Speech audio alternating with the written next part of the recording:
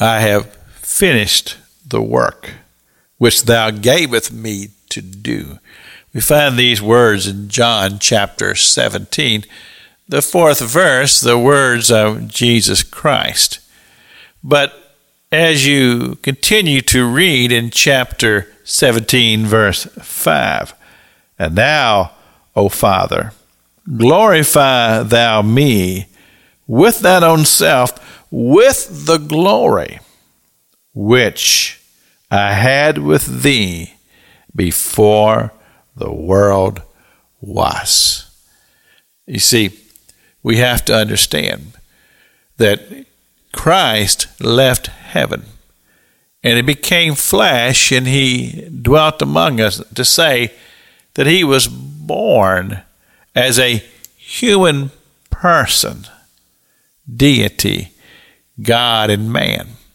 And he was sent here for a very specific work, and that was to reunite humans who had fallen, who had been succumbed by evil, and was forever separated from God because of the sin.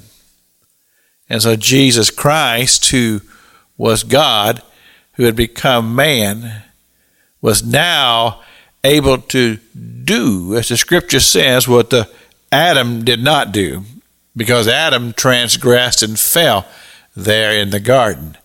Jesus did not fail.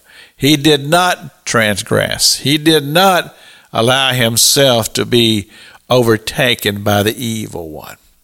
But instead, he subdued all of that because of his own obedience to the Father. And his obedience and his allegiance to the Father was above everything. As he says, to the Father be glory. But now as his time is coming to an end here on earth, and his ministry is to be completed as he is facing the cross. And he says, then I will return to my place with the Heavenly Father. And we know that that's what Scripture teaches us, that he is even now on the right hand of the Father. But now it's different than it was before, because now he has done the work of Redeemer. And now he becomes our advocate before the Father. To say this, he becomes our attorney, and he pleads our case before the Father. And you see, that's why we rejoice and we worship him and we proclaim him as our Lord, because he is indeed our Redeemer.